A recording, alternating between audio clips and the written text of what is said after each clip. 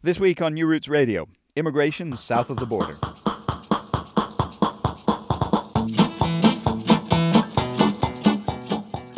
You can come on and live on the ship. Anyone can live there from around the world, essentially the same status as being on a cruise. People in Charlotte are very nice, but very conservative. We don't see eye to eye. They just take you. They don't ask you, do you have American accent experience? And I never heard something like that in my, 2 interviews I had.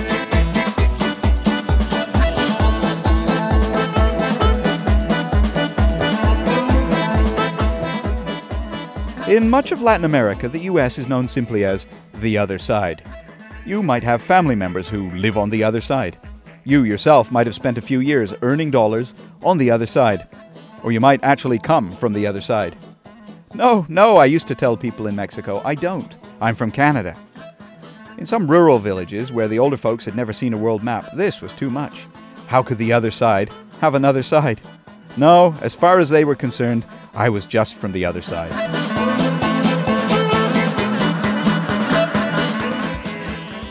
In Canada, we don't see such a deep divide between ourselves and the U.S., even if we're glad to be different where it counts. But how much do we really know about immigration there? Are we truly a more welcoming, open society? Can we learn any lessons from their experience? Let's go south today and find out.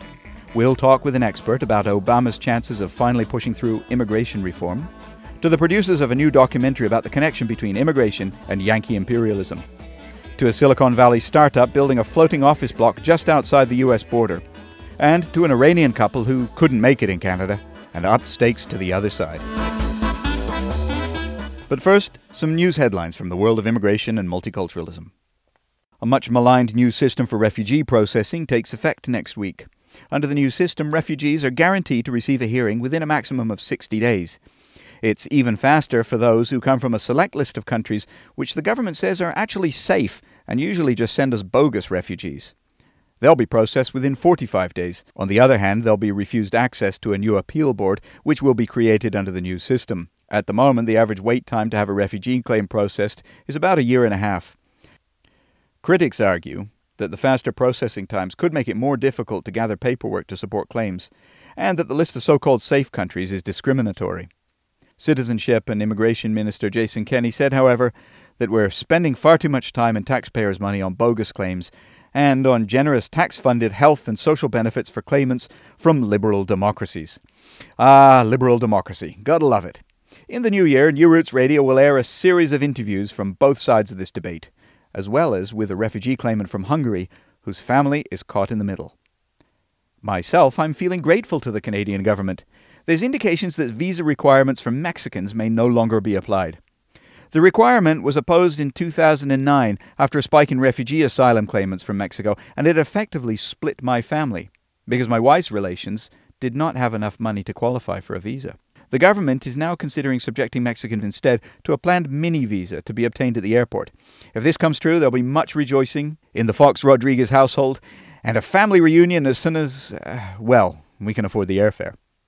The National Post is reporting a sharp increase in the number of Canadians having their citizenship stripped from them. The crackdown on citizenship obtained through false pretenses was announced 2 years ago, but has only now got into high gear, with the newspaper reporting possibly thousands of former immigrants facing deportation after having their citizenship revoked. In many cases, those people obtained their citizenship using false documentation or failed to reveal criminal convictions. The process is an enormous departure from earlier policy. Since 1947, less than 50 people had had their citizenship revoked. In the U.S., the first immigration bill of Obama's second term has passed the House of Representatives. The Republican-sponsored bill would allow 55,000 foreign students to remain and work in the U.S. after graduating from fields in science, technology, and medicine. The swift passage of the bill, however, may be blocked in the Senate by Obama's own Democratic Party. Although the U.S. tech industry has been crying out for an influx of labor, under the bill, the new visas would replace another set reserved for countries that are typically underrepresented in migration roles, in particular those from African nations. In the House, Democrats accused Republicans of racism for wanting to do away with the so-called diversity visa. Republicans responded by pointing out that many of the highly educated tech workers they want to attract are also from visible minorities, According to a 2006 Statistics Canada report, 40% of skilled worker and business-class immigrants abandon this country within the first 10 years of arriving. Many go to the U.S. Why? What's the problem here? Well, New Roots Radio contributor Masa Ali Mardani asked exactly that question of two friends of hers who should know. Amir and Reyhaneh, originally from Iran, bailed on Canada more than a decade ago and moved to sunny North Carolina. When they were back in Toronto this year, they told Masa the decision had been difficult. The interview was recorded in a hotel lobby beside a noisy fountain, which is what you're going to hear in the background. Before we moved, it was so an unknown. I had no idea. When I moved here, it could have been as if I moved in Mars. I mean, it could be so different from cultural shock. Was really an understatement. Very normal, mundane thing like going to the bank and get money from ATM was an issue. I had to learn everything. It was exactly like I have taken the airplane and landed on Mars. To me, it was the same. Canada was really unknown country for me. I didn't have any information. I was thinking about a very cold place. Toronto, the first impression was not very pleasant for me because when we left Iran, actually, we went to Paris. So I stayed in, I think, almost a week in Paris and central France. And then we flew to Toronto. So obviously, when you come from Paris, it's a kind of, I thought that everywhere out of Tehran should be as beautiful as Paris. I was an engineer in my country. I was working in one of the best places I could. I went to the best university. I was settled. I moved to Canada, and it was like going back to zero.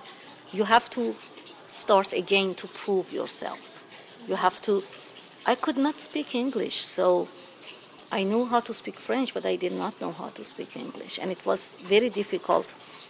There is a fine line between being illiterate or just being not knowing the language, but that fine line sometimes is blurry.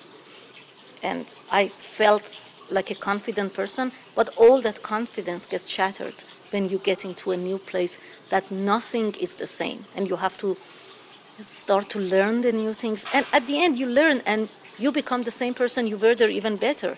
But that time is quite difficult. It took probably 2.5 years for me to find a job when I came to Canada. And everyone asked me, do you have Canadian experience? And I was just, surprisingly that, now I'm just, I just came here not 6 months ago. For some person who comes from another country, as educated as you are, might talk English with funny accents, and don't have, as they say, Canadian experience. It's a very tough country. It's a very tough country. I did not work in Canada, so I don't think it's fair that I give opinion about something I haven't experienced.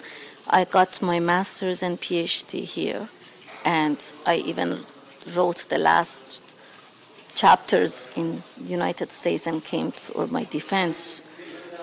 Here in Canada, all the doors were always open to me. That might have been luck. That might have been just my personal experience. Well, United States for me, was not really a choice, basically. I didn't think about, should I stay in Canada or should I go to United States? It was not that kind of situation. I lost my job in, I think, 98, end of 98, close to January 99. And that was the last straw for me. She had every reason to love Canada because she was working on her thesis, PhD thesis. She was growing and she was having fun. But for me, it was disaster. I saw my friends actually driving taxis. Friends, I mean electrical engineers, architects, people graduated from really good universities in Iran. They could have a better future, I think, if they went to some other countries.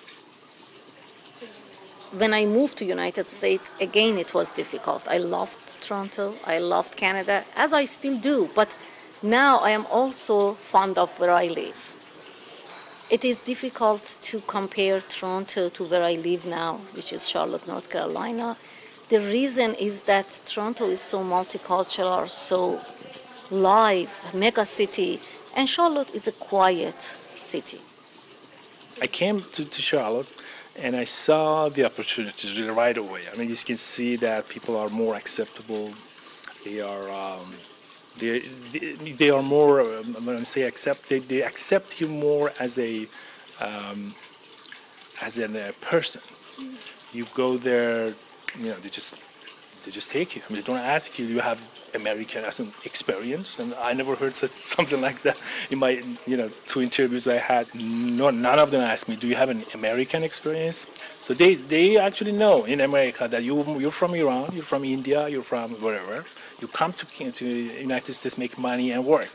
So obviously when they have an interview with a Middle Eastern person, they never bother with these things. They just say, what do you know? Can you do this, or do you have a degree in computer science? Yes, I have. How many years have you worked? This years. Okay, a couple of technical questions. You look good. Let's go. And that's it. People in Charlotte are very nice, but very conservative. We don't see eye to eye. They are very, very religious, and I am a non-practicing atheist. It means that I really have no set of belief. All I have is doubt. So it is difficult. There is no denial. The richest country in the world, it has 300 or something million people. It is huge, and it is the land of opportunity. I'm not going to deny that. I just think that if they would just go a little bit more for the right, human right of people, for me it would be fine. I don't really think that much about poverty or no, because everywhere there is some problem. I mean, I don't think that I'm really in front of that idea, because I think United States is not just a country. Basically, I think it is. I mean, it's not just a land like Charlotte or New York or whatever. I think there was a really Nobel or a very beautiful idea that you should be free from a lot of things, having your own way, try to grow up. So I like to be in that kind of atmosphere, rather than kind of controlled. Everybody should have everything. Everybody should be equal, or things like that. Because I don't think it happens anyway. It might, in some degrees, you have it in some countries, but it's not going to be perfect anyway, even in Canada. I can't say that anybody ever has maltreated me or make me feel bad. This would be unfair if I say that. But I believe that it is very interesting. United States, I talk about my office. If there is a blood drive, there is a need for certain type of blood, or there is generally blood drive, people stand in line to give blood.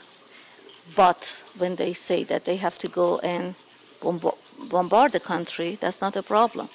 So in my opinion, they truly, at least people I work with, they truly believe that the United States needs to be in different countries and needs to take control and needs to stay the best and the most powerful.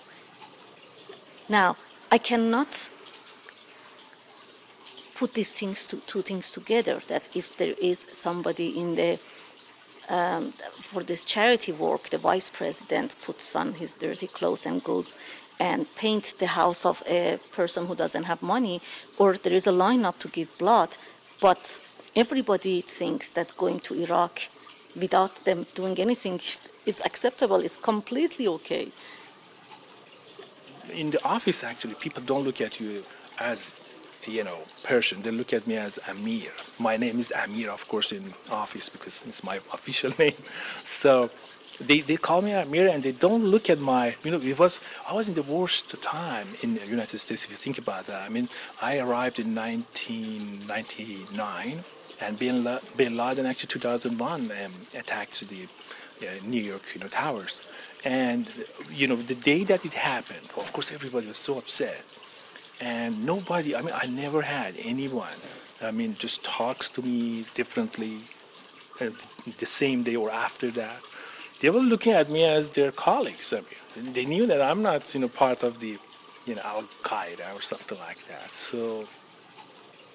And the president of my company came and patted on my shoulder and said, "Don't worry, we are going to liberate Iran too." And I was thinking, I didn't say anything to him. I was just looking at him. What should I say if I don't need any help? Please don't help Iran. I don't want my people get killed.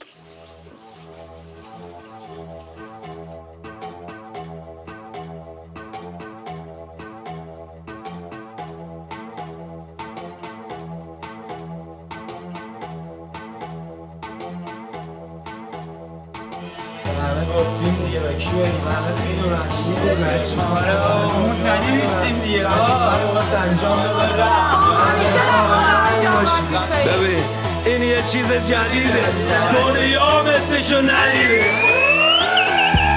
میگم بمون نرو بری بده میگم ما شب و بدیدن پرچم و چشیدن بوسه ازش میکنیم صبح خب کلو قفلیم ما هستیم بقیه چیری میری کارای اونا همه گیزی خیمیقی اما میشتر کار عمری خوبای ایرانی گلچین ازتون دارم یه سوال لیاقت کیه بگم به شجا اون که به عشق جبه میکنه بند پوتین و سفتش یا اونی که نشسته اون بر گدو میگه بکن لنگش به مولا زشته من هرچی گفتم من نزدیک دیدم ایران قشنگه حتی پشت میلم به هرکی به همون گیر داد میگم ما در حال انجامه وظیفه نلاشیرن تا اول ما با دست غریبه ما در حال انجامه وظیفه نلاشیرن ما با دست غریبه هی اصلا میپرسن کی میخوام بدونن تیغ میگیرم چو زیر سر بینم اونقدر زومن روم که معلوم سلول سیبیلم نتیجه کارامونو چند سال دیگه میبینن دونه هایی که کاشتیم تازه اندازه شیویدن بهش نکنی حقوق بگیرم ولی دستور بارا میگیرم ببین تو ایران سربازای شریفیم تو خارج سفیریم جنگم بشه خدا بخواد شهیدیم عجب با هنگ تمیزی دیگه گوش پاک کن نگیری اینو زمزمه کن تو درگیری ما در حال انجامه وظیفه نلاشیرن تا ابد ما با دست غریبه ما در حال انجامه وظیفه نلاشیرن ما با دست غریبه نمیدونم با این که بچه هامون چریکن چرا لباس فرم نامردا نمیدم به ما تازه اولاشه طلبات واسه وسطاشه ندارن زحماتم تباشه به یه پله برسه که منم نظرم از دمهاشه به امپراتوری ها هم بگین ندکی نباشن خوشبین نهنگم بیاد جلو کشتیم به درندگی کوسه این با مغز دلفین جوابتونو دادم ولی باز میپرسین که ایدتیم جررسن منه اینم ترکیش اول آهنگ 4 باری میشه گفتیم که ما در حال انجامه وظیفه نلاشیرن تا ابد ما با دست غریبه ما در حال انجامه وظیفه نلاشیرن ما با دست غریبه ما در حال انجامه وظیفه نلاشیرن تا ابد ما با دست غریبه ما در حال انجامه وظیفه نلاشیرن ما با دست غریبه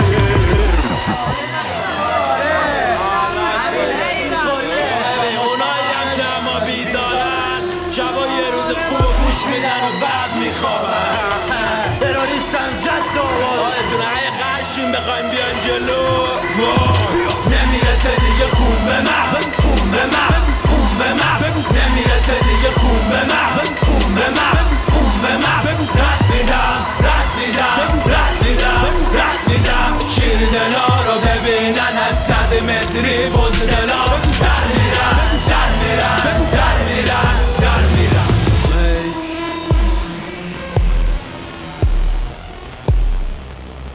And that was Iranian rapper Hitchcast with his single Anjam Vasife. Immigrants like Amir and Reyhaneh head to the U.S. out of personal choice. A new documentary argues that millions of Latinos, however, were forced to come to the U.S. after the U.S. made life intolerable for them back home. Harvest of Empire traces the numerous U.S.-backed assassinations, overthrows and invasions in Latin American countries, which plunged them into poverty and left their people no option but to flee for their lives, or for employment, straight to the very country that was harming them. The film, based on a book of the same name by reporter Juan Gonzalez, features grueling archival footage and interviews with escapees and their children, now many grown up and successful in mainstream U.S. society. It paints a picture of a country that is brutal towards its neighbors and its immigrants, and yet still full of hope to so many. I was almost 7 years old when I came to LA to be reunited with my mother because she left Guatemala 3 or 4 years before I did. It was a very long trip. It was by bus, it was by car, by walking many, many miles. Going through the southern part of Mexico is one of the toughest parts. When it came to crossing the border, I had to say that the coyote was my father and that my grandmother was my mother. And we were coming to visit. The immigration officer asked me, like, what's your mom's name? And I said, Aura. He asked me for my father's name, and I forgot. I forgot his name. Luckily, we were not sent back to Guatemala. We were not able to cross to the U.S. that first time because of my fault. But my grandmother is the person with a lot of persistence and a lot of tenacity, and she's like, no, we're gonna try again. In January 27, 1991, I came to LA.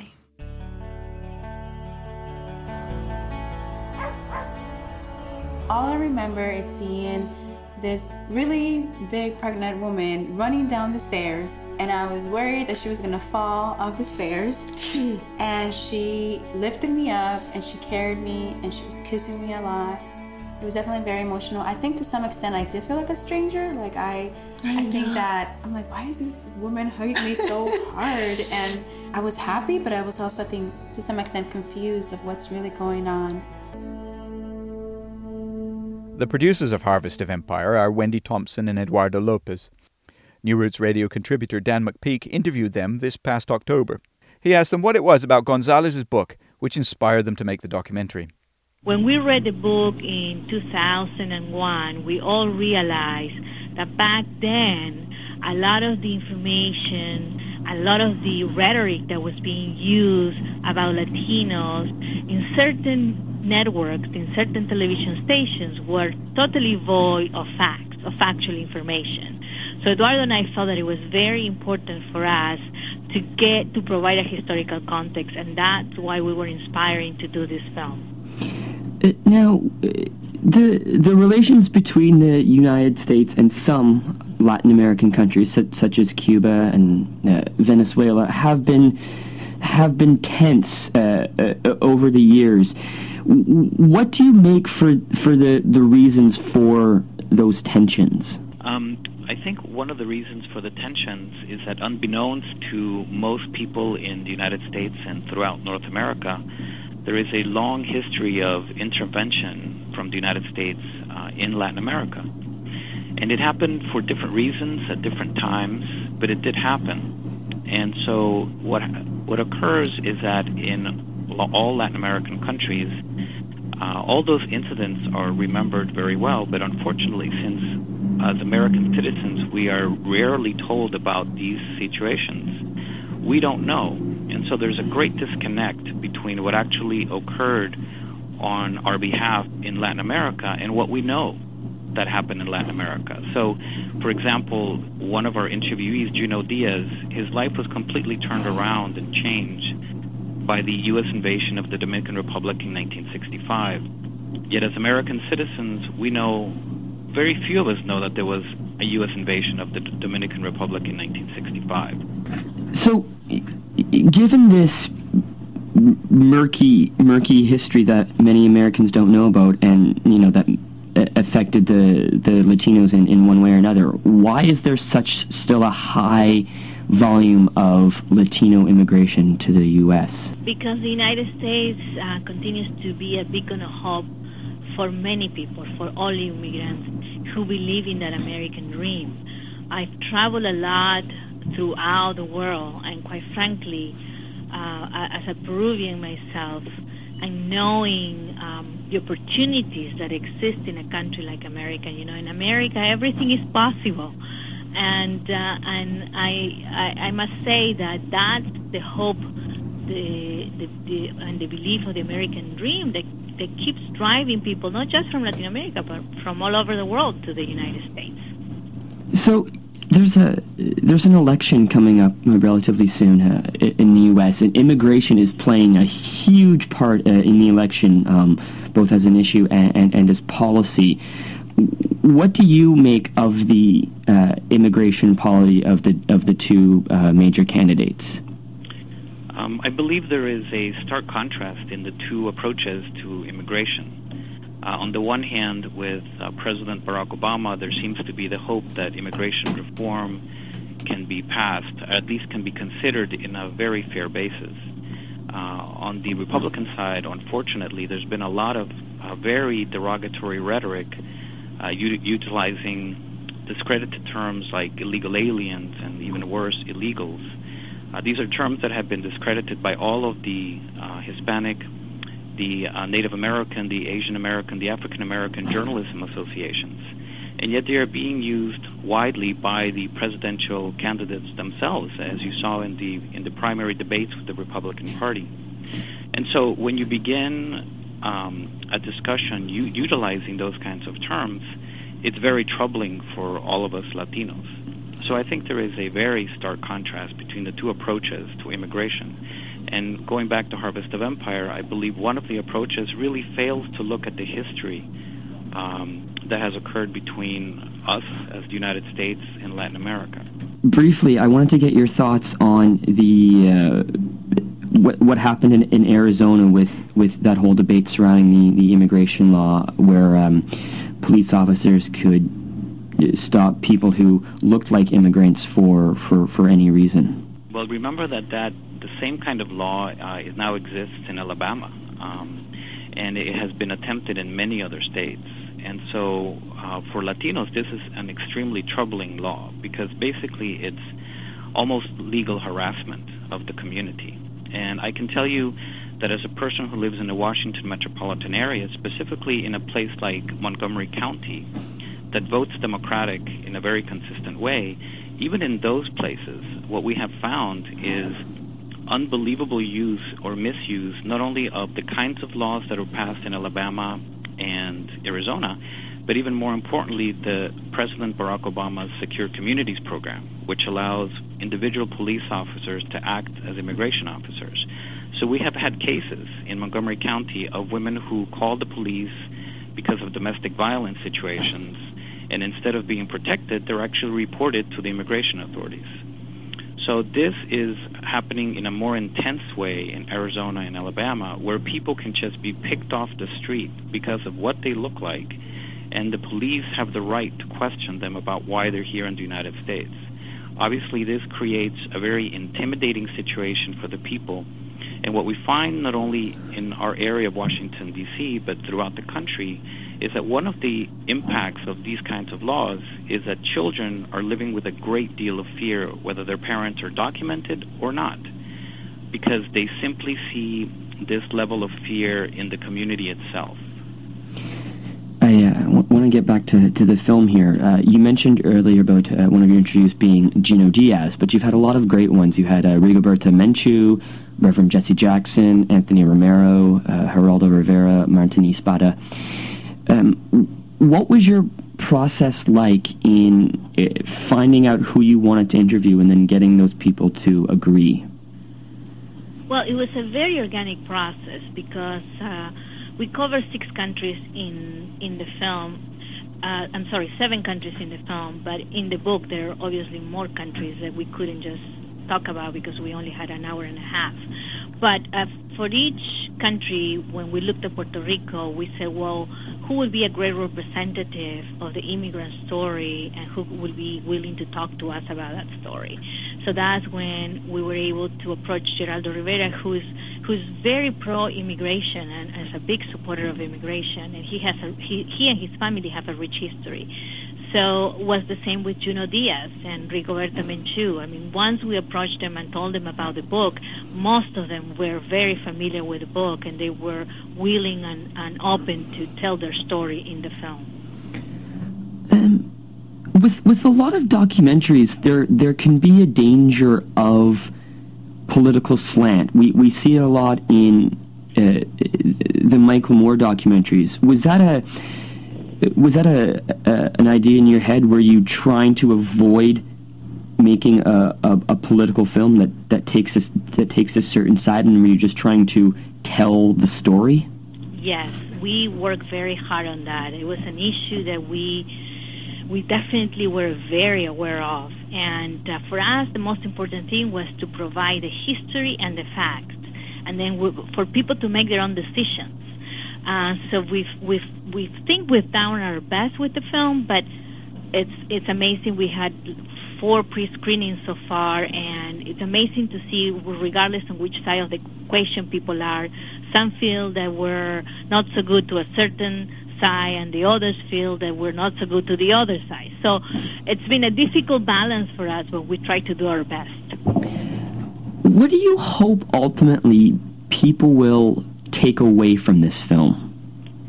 Our greatest hope is that the film opens eyes, that the film challenges stereotypes, and that it begins a dialogue that should have been started a long time ago about immigrants and about a relationship as the United States to Latin America.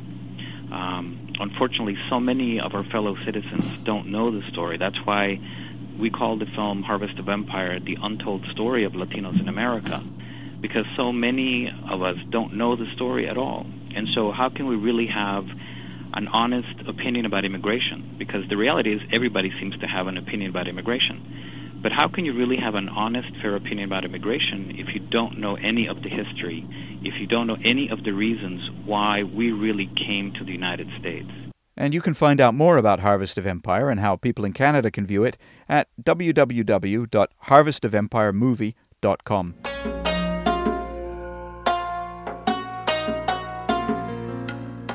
You're listening to New Roots Radio, a production of Many Worlds Media in Halifax, Nova Scotia. We are, as far as we know, the only national radio program about immigration and multiculturalism in Canada.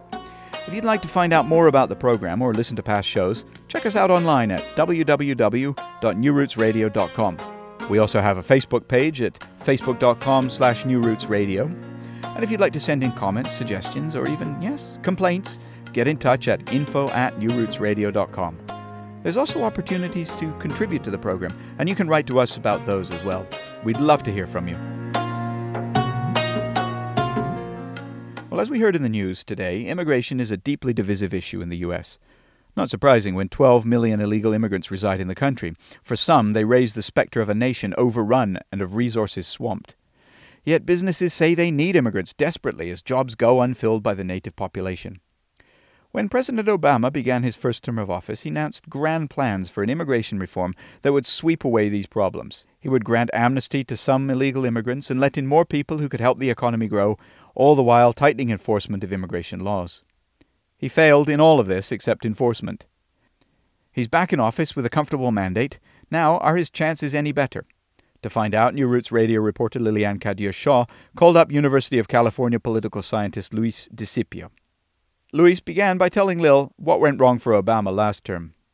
I think once Obama realized that he wasn't going to get legislative action on immigration reform, he began to look for administrative powers that he had and the Justice Department and the Department of Homeland Security had. His sort of policies during the first term went in 2 different directions. One was to increase the number of unauthorized immigrants who were being deported by the United States. And the argument that he made here was that immigration reform would not receive popular support or legislative support until there was evidence that the United States could, in fact, control its borders. So Obama used the administrative power of the Department of Homeland Security to focus deportation efforts on unauthorized immigrants who had past criminal convictions or outstanding orders of deportation. And his argument there was that, there's a limited amount of enforcement, there are a limited amount of enforcement resources available, and those resources should be focused on immigrants who have, unauthorized immigrants who have, created the most problem for U.S. society. By focusing the enforcement efforts on unauthorized immigrants who had committed crimes or had outstanding orders of deportation, Obama shifted attention away from workplace raids, which were very unpopular in the business community, and from immigrants who might later be eligible for a legalization program, particularly those young adults who would be eligible for the DREAM Act. So they became sort of immune from deportation unless they had committed a crime. The second major thing that President Obama did in his first term was to create a temporary legal status for, again, these young adults who might be eligible for a legalization program down the road.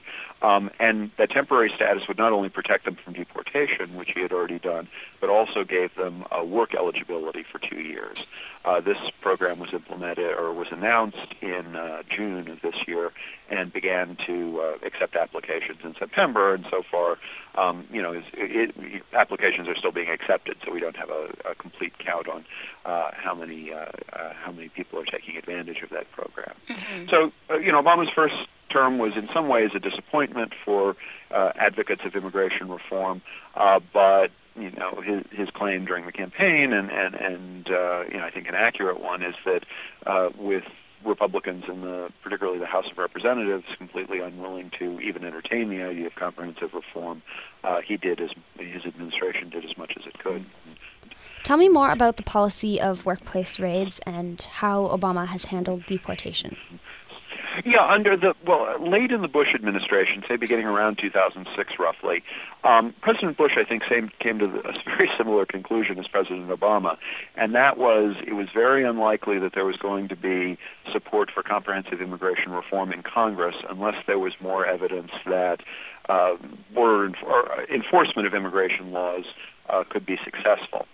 So his strategy, or the strategy of his administration, was to use sort of very highly publicized raids on large employers, thinking this would get the attention, I think, of unauthorized immigrants and other sorts of venues. I think these efforts were determined not to be very successful.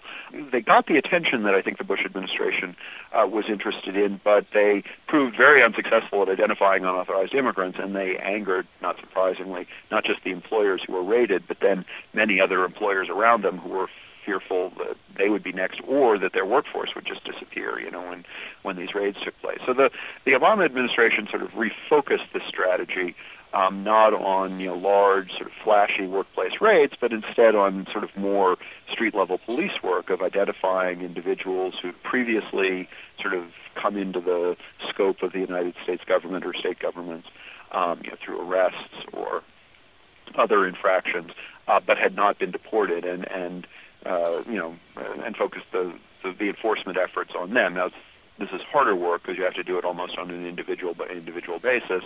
But if you look at the numbers of deportations, they did increase.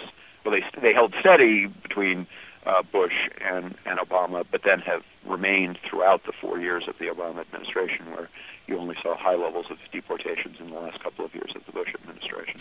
So the Obama administration actually deported more people than Bush? On a year-to-year basis, they're comparable, but if you add up the total for the 4 years of Obama, they are larger than for the 8 years, for that matter, of Bush. Obama has come back into office promising comprehensive immigration reform. What do you think its chances are? At the moment, I'm pessimistic for a couple of reasons. One is, as important as it is that Speaker Boehner has sort of seen the light and recognizes that there needs to be some movement on this, I'm not sure that his rank and file do. And many of those, rank and file members of the Republican caucus, have that either ideological or, sort of principled objection to legalization, and simultaneously the fear of facing primary challenges in the 2014 election. Now, certainly, if the Democrats were to unite behind a bill, you'd only need 30 or 40 Republicans to ensure passage in the House. I think that's a more achievable goal. The dilemma is if the Democrats are providing the majority of the support for the bill, they're going to propose a much more liberal bill than the Republicans would like. So, it's possible it'll just get caught in sort of partisan gridlock. What do you think we might see this term? Well, at a minimum, I'm relatively confident that we'll see some form of the DREAM Act. In other words, a very targeted and very narrow sort of bill, not comprehensive at all, but targeting a very, a group around which you can make an argument of deserving special recognition by the United States. What exactly do Republicans object to in immigration reform? Well, I think at some level, what they fear is that they will be accused of being soft on immigration, and that's that fear of facing a primary challenge. So why would they be challenged from the right? Well, I think there's a fear on the part of many in sort of the Republican base that the culture and society of the United States is changing, and that change works to their disadvantage. And to some degree, we saw that in the results of last Tuesday's election. Just 39% of non-Hispanic whites voted in favor of President Obama's reelection. So 61% voted for Governor Romney, despite the fact that 61% of the white vote in the United States went for Governor Romney. President Obama was reelected relatively easily, at least in the Electoral College. So that fear of cultural change and a society that's in some ways out of their control is legitimate. So I think that undergirds this fear about large-scale immigration. I think a second thing that some on the Republican side object to, and I think this is a more legitimate sort of topic for discussion, but we don't have the space in the United States to talk about it, is that the current legal immigration stream, which allows for migration of 1 million to 1.1 million new immigrants, legal immigrants every year, is weighted towards family reunification. There's a strong preference in the current law for the ability of United States citizens, and in some cases permanent residents, to immigrate their immediate family members, so parents, children, particularly minor children, and spouses. And those family preference immigrants make up some, depends on the year, but between 55 and 65% of legal immigrants every year.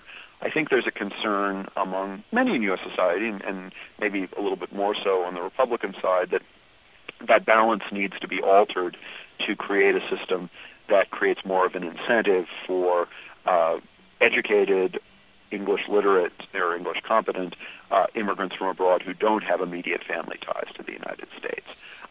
So the model in some ways would be the Canadian point system for a larger share of immigrants to the United States. If there were a sort of a rational discussion about immigration in the United States as opposed to this one that's more based on fear, I think that would be a topic that should be debated by Congress, but they've never really gotten there because they always get tripped up over questions of legalization and sort of what a path would be for unauthorized immigrants to become legal. This is Dara J from Senegal with Number One. Yo, musical love.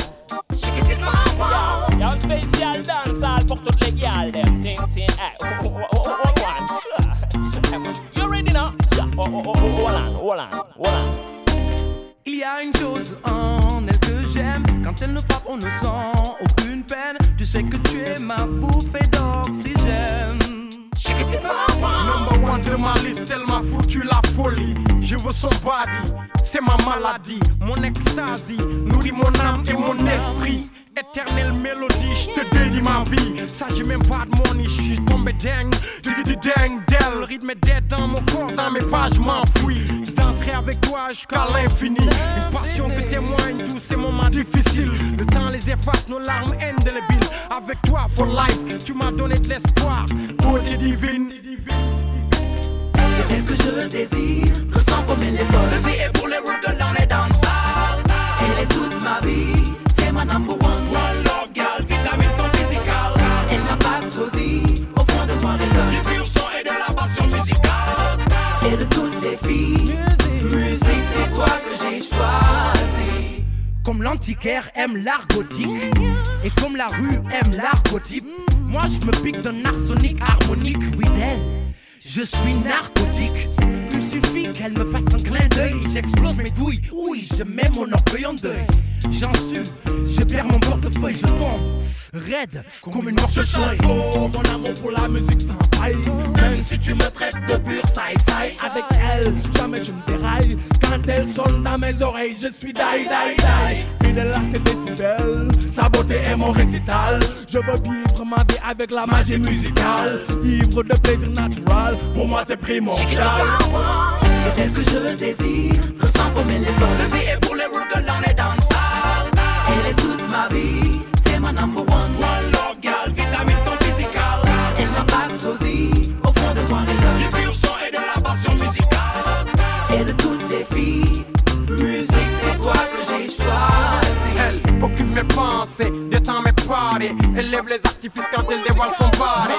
Elle a ce petit quelque chose qui fait crier tous les hommes. Elle occupe mes pensées, détend mes parties. Elle lève les artifices quand elle dévoile son body. Ré, mi, fa, sol, la, si belle. Seule elle peut me faire toucher le 7e ciel. C'est elle que je désire, ressens comme elle est bonne. Ceci est pour les rules que l'on est dans la salle. Elle est toute ma vie, c'est ma number one. One love girl, vitamine ton physical. Elle m'a pas de sosie, au fond de moi résonne du pur son et de la passion musicale. Et de toutes les filles, musique c'est toi que j'ai choisi. C'est elle que je désire, ressens comme elle est bonne. Ceci est pour les rules que l'on est dans la salle. Elle est toute ma vie, c'est ma number one. One love girl, vitamine ton physical. Elle m'a pas de sosie, au fond de moi résonne du pur son et de la passion musicale. Et de toutes les filles, musique c'est toi que j'ai choisi. Original Dark G. L'étincelle est devenue du pur feu. Fire.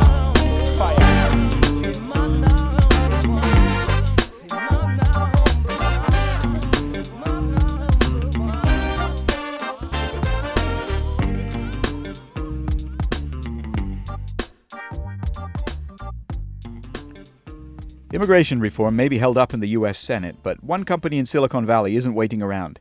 In fact, it plans to make money on the shortage of visas for would-be immigrant entrepreneurs. Blueseed reckons that if you can't bring immigrants to the valley, take the valley to, well, the sea. The company plans to anchor a boat off the California coast, turn the cabins into offices, and lease space to high-tech entrepreneurs that can't get a visa. Here's company spokesman Sam Bagwa to explain. So we're going to be positioned 12 miles off the coast of California, which puts you in international waters, which means that the U.S. visa regulations are not applicable there. You can come on to and live on the ship. Anyone could live there from around the world, the same as, essentially the same status as being on a cruise.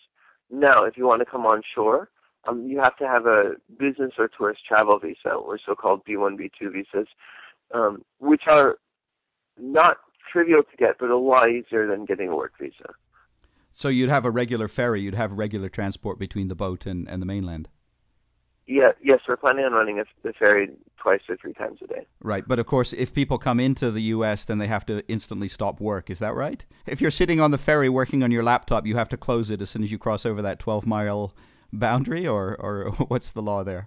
So it'd be sort of the same situation if, again, you're a high-level executive working in Toronto, and you're going to an industry conference in New York.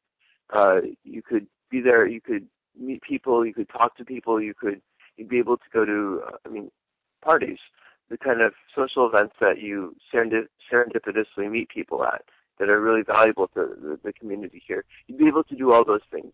Well, that's interesting. Give us an idea of how Silicon Valley works, because I would have thought that, it's the most technologically inclined place in the world. And can't you just have a party where everybody beams themselves in through Skype?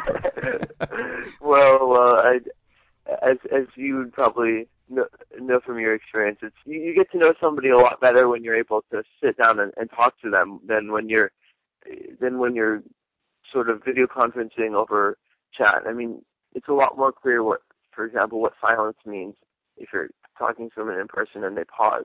And if you're on the phone, you're like, do they not know the answer to my question?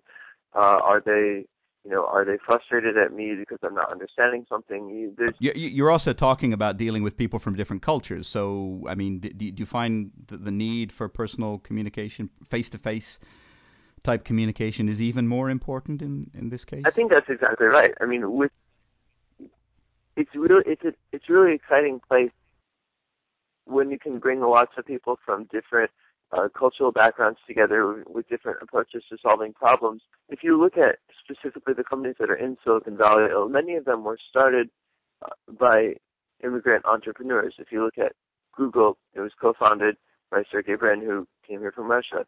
I mean, Steve Jobs' biological father was from Lebanon, and you see a lot of these things a lot of good things happen when you put people from different cultures in the same place and have a productive way for them to work together, and that's exactly what Silicon Valley is. And what you're proposing is to do that same thing, but anchored 12 miles off the California coast. It sounds a little crazy. I mean, I'm sure I'm not the first person to have said that. No, certainly you're not. Big problems require innovative solutions. The simple and troublesome fact is that there are simply no visas available for startup entrepreneurs. Now, we'd love if this problem was solved legislatively, but the unfortunate fact is that in a highly partisan environment, in an election year, that's simply not very likely to happen. Yeah. Is there any sense in which this project is as much protest as it is business venture? This is something that we personally, as a team, are really passionate about. I mean, right now our team is 4 members, and of the 4 of us, all of us are either immigrants to the United States or first generation. My father grew up in India. My mother was born in Germany, and my mother gained U.S. citizenship. And met my father in college, and they were dating for a couple of years. And then my father returned to India to visit his family, and almost when he tried to return to the U.S., the immigration official actually said, "No, you're not allowed to come back in here." After he had spent 7 or 8 years already in the United States studying, and he had to. His way out of the solution was to marry my mother. I mean, Immigration is something that's very important to all of us personally. We see this as a problem that needs to be solved. And, if it so be that Blueseed brings the issue of immigration and how the United States is not doing a great job of attracting high-skilled people from around the world, then we're all really excited about that. You've pitched it as being a pretty fun place. I mean, you call it sort of the Googleplex of the sea, right? Sort of styled after the fun, freewheeling atmosphere of the Google offices. But, I mean, at the end of the day, it's still a boat, and you can't really lead a normal life. Are you worried that it might end up looking more like sort of a sweatshop for cheap immigrant labor? Well, it's certainly not. And people have proposed other models to us. They proposed bringing lots of cheap programmers on board and just having them work kind of for existing corporations. But that's really not something that we're interested in, because we want this project not only to be good for the people that are coming on board, but we want this to be something that's good for the local, that's unambiguously good for the local American environment. And having businesses on board that come and grow and then move on to the American mainland is something that's really going to help the Silicon Valley ecosystem. It's going to create sort of jobs in America, and it's going to do even more to overcome worries about immigration. I mean, I'm sure you've kind of seen this in your program, but a lot of people are very concerned about immigrants coming into, to whether it be to Canada or to the United States, and the implications of that. But if Blueseed can show that immigrant entrepreneurs can come here and create jobs and help the economy and help people earn a living, that's going to be something that is very attractive not only to Blueseed, not only to the United States, but to immigration in general and the cause of immigration. Okay, last question. This is a mobile business incubator. If you find that for some reason conditions aren't right, whether it's the weather or if there's any changes to the law that maybe make things more difficult for you, would you consider coming somewhere else? Perhaps to the Atlantic coast? Well, I do appreciate the invitation. Unfortunately, the Silicon Valley ecosystem is, well known kind of around the world for its technological, for its technological savvy and the environment that has grown up here to support startup businesses. We'd have a really difficult time doing this anywhere else around the world, and that's why we've decided to locate here. Find out more about Blueseed at blueseed.co.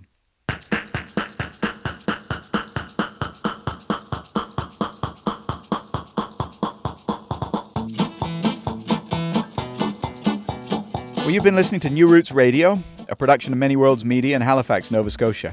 We're way out on the East Coast, but we'd like to make this a national program. So if you have suggestions of people we should interview or stories we should cover, or if you'd like to cover them yourself, get in touch. info@newrootsradio.com. And if you'd like to know more about the program or hear past shows, check us out online at www.newrootsradio.com. The show was written and produced by myself, Conrad Fox. Many thanks go to Adam Shake for our theme song, Rug Rippin'. You can find more of Adam's optimistic world music at sonicturtle.com. Big thanks to our contributors today, Liliane Kadir-Shaw, Dan McPeak, and Masa Ali Mardani, and to the Multiculturalism and Multimedia Project of the United Nations Association of Canada for paying them. Next week, we'll be going into immigrants' kitchens for a taste of home. See you then.